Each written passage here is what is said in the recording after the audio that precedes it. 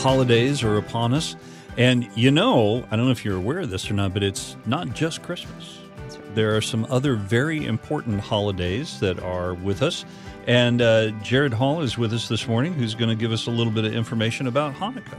Or as a friend of mine likes to pronounce it, Chanukah. Before that Chanukah? Yeah, we were talking about this, and I said something about Hanukkah, and they said, "You mean Chanukah?" And I'm like, no, that's absolutely what I don't mean. Yes. That's not. So it's for those of us who are Christians, and we've heard the biblical story. Jesus was Jewish, and the whole thing. Hanukkah can be a bit of a mystery, and it's like, well, how does that tie in, and how is it part of our Christian heritage as well? How does it all blend together? Yeah, it's a great question. I think for most people, when they hear Hanukkah, they just think Jewish Christmas. Right, exactly. And it's really not that at all, right? Mm-hmm. And it's just 8 Crazy Nights, the Adam Sandler film. So, right. Yeah. There's a kind of a pretty profound experience that happened in America with young Jewish immigrants early in the 20th century, where Jewish children would look in upon their neighbors, and they'd have these Christmas trees, and why can't we have a Christmas tree, And one dad said, "Son, the last time our people saw a tree on fire that wasn't consumed, we wandered through the wilderness for 40 years. So that was enough. We're good. Enough. We don't need one of those." So that's a good introduction to Hanukkah. Thank you. So what people are usually surprised about is that it's actually found in the Bible. But when you talk about Jewish feasts and you go to the feast passages like Leviticus 23, you don't see Hanukkah there. So it's like, well, how's it in the Bible if it's not one of the commanded feasts in Leviticus 23? So we're actually going to we're going to start in the New Testament and go to the Gospel of John, chapter 10, verse 22, because I think you might be surprised to find out that your Lord and Savior actually took a pilgrimage to Jerusalem for Hanukkah. Mm-hmm. So in 22 it says this: "Then the Feast of Dedication, or the Festival of Lights, took place in Jerusalem, and it was winter. Jesus was walking in the temple complex in Solomon's colonnade. Then the Jews surrounded him and asked, 'How long are you going to keep us in suspense? If you are the Messiah, tell us plainly.'" So let's pause there. So it says the Festival of Dedication. So what is the Festival of Dedication? Because this is something we're not going to find spelled out plainly in the Old Testament in terms of Jewish festivals. Well, at this point, we're in the 1st century A.D., and we need to back up to the 400 years of silence, which is a little bit of a misnomer, but that time period between the closing of the Old Testament canon before the historical records in the New Testament start up. Mm-hmm. And what happens during that time period is that when we close the Old Testament canon, the Persians are in control of Israel. And then what happens is that there's a scrappy little king out of Greece that comes and takes the world by fire, and we all know him as Alexander the Great. Alexander the Great, yes, who was a fighting king, a military king. He had just an amazing military mind. He could very, very accurately predict how much supplies his army would need. Mm-hmm. He could predict how many men he would have to send to a particular place in order to conquer it. It's very effective.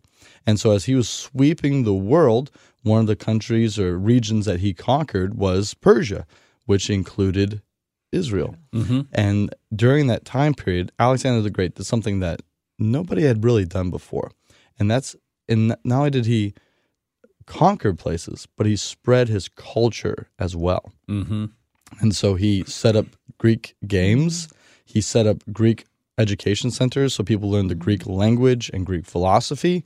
And then what he told his soldiers is, he sent out his soldiers unmarried, and he said, when you conquer an area, stay there and marry and have families and start Greek families. And so that's what they did. Now, one of the things that you may not know about Alexander the Great is that he died very surprisingly. He was 33 years old when he died. And when he died, he didn't have an heir to the throne. His wife was actually pregnant with their first son. And so in that power vacuum, there was the division of the Greek Empire. So very quickly, in less than 20 years, it takes over the world, and then boom, it's divided up into a civil war. And that's where the Greek city-states came from? Exactly. Yep. And so to the north of Israel, You had one section called the Seleucids. And then to the south of Israel in Egypt, you had the Ptolemies. And these two areas would fight over Israel. And if you're familiar with Israel's geography, Israel is a land bridge. So it's next to the Mediterranean Sea, and it's next to a desert. So if you want to control trade routes, you got to control Israel. So the Ptolemies and the Seleucids would be fighting over Israel. Now, when the Ptolemies were in control of Israel, they were like, hey, you guys be Jewish. All these weird Jewish things that you guys do, we don't really understand it, but that's okay. You be you. You don't need to be wrestling around on the ground without clothes on. You're fine. You don't need to, you want to speak Hebrew, you speak Hebrew, that's fine. Now, when the Seleucids were in control of Israel, they're like, no. We're keeping this Greek dream alive. You're going to be Greek one way or another. Now, there was one particular Seleucid king who was very, very aggressive in this, and his name was Antiochus Epiphanes. Epiphany means visible God. So you can get a picture of how he thought of himself, right? A bit of an inflated ego. A little. Yes. Yeah. Sure. Yeah. So it's like, well, I mean, I got to have a couple names for myself too. You know, it's like, why not? Yeah. It's like Herod the Great. Like, who came up with that? You know, not his mother. So Herod the okay. Yeah, that's right. Herod the average, you know, Herod on the bench. So Antiochus, he does a couple things against Israel that's very aggressive. So one, he outlaws the study of the Torah. So they can't study the Hebrew scriptures anymore. Two, he gets rid of circumcision, which is the sign of the Abrahamic covenant. So they had to be uncircumcised, as Greeks would be. And then third, they can no longer uphold the Sabbath. So they have to work on Shabbat, on Saturdays. And so this is all pressing in against God's covenant, right? Their identity as God's people, God's word, God's sign of the covenant, and God's sign of rest, right? So this is done.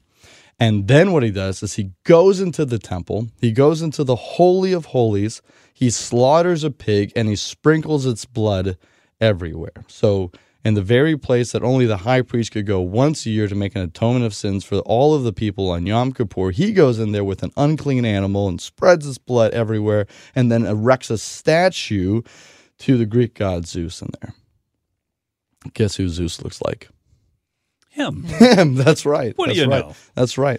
So, and then what they do is they take another statue and they parade it around the villages of Israel and they tell all the Israelites, you're going to make sacrifices to this god right now, right now, right now. And so then finally in one of the villages, Moda'in, when the Seleucid soldiers like, who's going to do the sacrifice? This Jewish man comes forward to make the sacrifice because, you know, what happens? You're being persecuted and you're like, I just want this to go away. Right. And so another villager who's a priest strikes that man dead, kills the soldier, and then ignites a civil war, right? And so what happens is he gets this uprising. It's basically guerrilla warfare of the Israelites versus the Seleucids for 3 years, and they're able to defeat Antiochus's army and push them out of the land of Israel. Israel becomes a solidified nation, one single nation, for the first time since King Solomon. Think about that. That's amazing. 800 years since they've been one single solid country, right? Right. And then they go into the temple, and they have to cleanse the temple. And so what they do is they have to take first they have to relight the menorah, the candelabra, and so they need olive oil for that. Well, they have enough olive oil to last 1 day, but it takes 8 days to sanctify the olive oil. So they're like, do we light it and let it run out? And then when we have enough oil in 8 days, we'll light it again, or do just wait 8 days? And they're like, we've been waiting 3 years. Yeah. Like, we need to light this baby up. And so they light it up, and the oil that was only to last 1 day while they're waiting for the purification process lasted 8 days until they had more olive oil to then refill the candelabra and keep it burning, as it was intended, as God intends, that the light would never go out in the temple, right? Right. Because it's a representation of his light, that his light would never go out. That's the point of this. And so they take all of the blocks out of the Holy of Holies because they've all been defiled, and they redo that. And they have a little bit of a conflict, right? Because these stones have been defiled, but they're also the Holy of Holy stones. So they just put them off to the side and keep them. So they're there, right? But you don't get rid of them, but you don't keep them. It's kind of like some tchotchkes from your grandmother, right? You get at Christmas time, like Right. I don't really need it, but I also don't think I can get rid of it either, right? So you just keep it. Mm-hmm. And so that's the that's what they're celebrating here. Not quite 200 years, about 150 years later.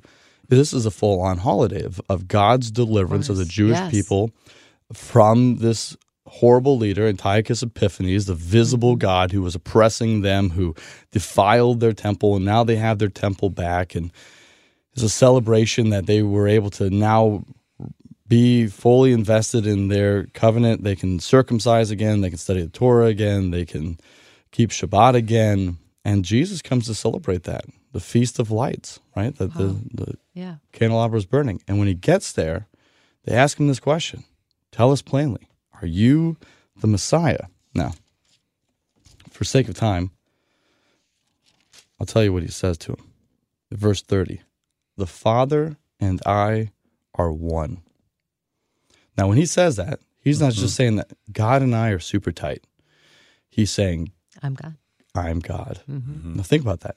He's saying that and says, where is he at? He's in the temple complex. Mm-hmm. And he's saying he is the visible God. A few feathers got ruffled That's that morning. right. Yes, we're going to have a little bit of a bonfire. So what do the people react in verse 31? And again, the Jews picked up rocks to stone him. And Jesus replied, I have shown you many good works from the Father. Which of these works are you stoning me for? It's one of my favorite verses in the Bible, right? Yeah. Jesus is imploring of sarcasm, right? It's the language of, it's the humor of God is what sarcasm is, right? Because he's not being serious. Yeah. Right. He said, we aren't stoning you for a good work, the Jews answered, but for blasphemy, because you, being a man, make yourself God. And Jesus answered them, isn't it written in your scripture, I said you are gods? If he called those whom the word of God came to gods and the scripture cannot be broken, do you say you are blaspheming to the one the Father set apart and sent into the world? Because I said I am the Son of God? If I'm not doing my Father's works, don't believe me. But if I am doing them and you don't believe me, believe the works. The way you will know and understand that the Father is in me and I in the Father. Then they were trying again to seize him, yet he eluded their grasp. So one of the questions, I don't know, maybe you're wondering right now, Deb, is if you're going to stone Jesus in the temple complex, where are you getting stones big enough to bludgeon Jesus to death with? Very interesting. I've never thought about that. Those were the stones that were They removed. were set aside. Interesting. Yeah. That's fascinating. I hadn't even thought about that before. And it's so interesting because Daniel talked about Antiochus. Oh, we're going to go to Daniel. He prophesied that he would be there. And then Jesus is fulfilling that he's the true Messiah. That's and right. he's right at the place where, Antiochus said he was the Messiah. That's right. And he's the light of the world, right? Right? At the festival of lights. That will never go out. Amen. Mm-hmm. So in Daniel chapter 11, Daniel prophesies this. He says, 3 more kings will arise in Persia, and the fourth will be far richer than the others. By the power he gains through his riches, he will store up everyone against the kingdom of Greece. Then a warrior king will arise.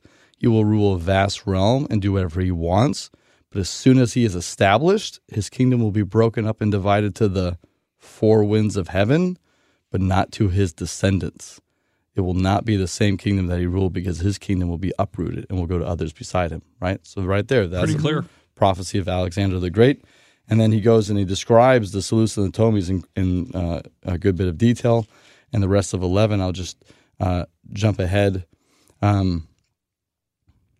to Antiochus Epiphanes. And so what does it say that he will do in verse 30? Ships of Kittim will come against him, and being intimidated, he will withdraw. Then he will rage against the Holy Covenant and take action. On his return, he will favor those who abandon the Holy Covenant. His forces will rise up and desecrate the temple fortress. They will abolish the daily sacrifice and set up the abomination of desolation, right?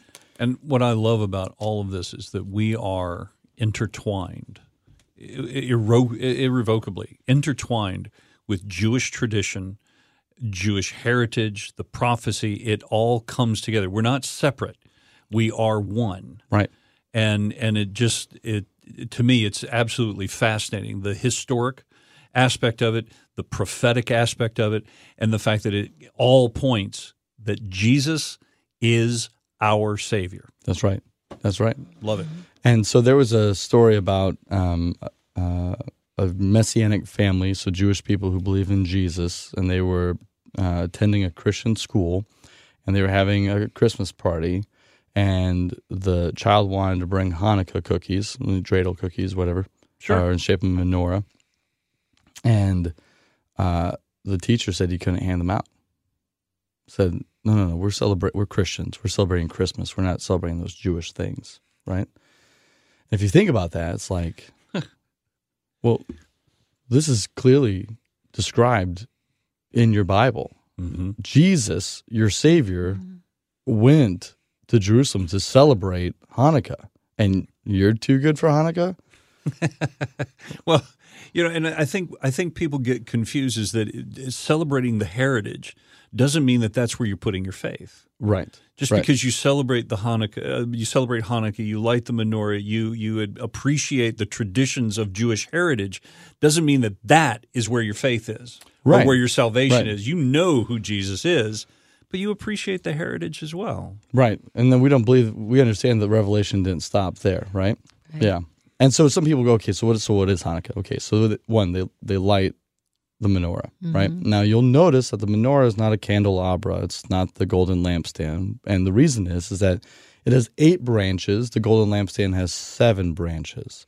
The reason being is that the golden lampstand has one for every day, and they're oil, so they burn. But what you see with the menorah is that it has 8 branches because there's usually one that's higher than the others. That one's called the shemesh candle or the servant candle, and so that's the candle you use to light the other ones. And so if you just look at it, you can tell it's not the same thing as a golden lampstand when you see a menorah. 2, the game where you spin the little toppy thing, the dreidel. What's up with that, right? Well, when the Seleucids were ruling over Israel, one of the things that they would do is that they would, the old men would study the scriptures, the Torah scrolls, but when the soldiers would come by, they'd put a tabletop over it, and they'd spin a dreidel, and the soldiers just thought they were playing a gambling game. And then when the soldiers had passed, they'd take it away, and then they would return to studying the scriptures. And so that's how spinning the dreidel became associated with Hanukkah, right? Reading the scripture. And so what the Hanukkah says on it is it's 4 Hebrew letters, and it's an acronym, Nes Gadol Haya Hashem, which means a great miracle happened there. And if you're in Israel, there's one letter that's different on their dreidels, Nes Gadol Haya Po, a great miracle happened here. Yeah. And then what do you eat? Because what's a holiday without food? Well, anything cooked in oil. That's it. It's an amazing holiday. And so this Friday night, French fries. We're going to start celebrating Hanukkah. And so some people think that I'm telling everybody they have to celebrate Hanukkah. I'm not saying that. I'm just saying that it's a wonderful holiday. It's a biblical holiday. And I think that God did what God promises to do, which is to protect his people. God did what he promised to do, protect his covenant. God did what he promised to do, that his name would be esteemed in all the earth, right? And we can trust that for the future, for our future as well. Amen. I mean, going through that, God preserved them, going through what we're going to have to go through as believers in Jesus. He will be preserving us. And I think what God's doing right now in the war in Gaza is he's preserving That's right. his people. Gerad, thank you. Thanks, guys.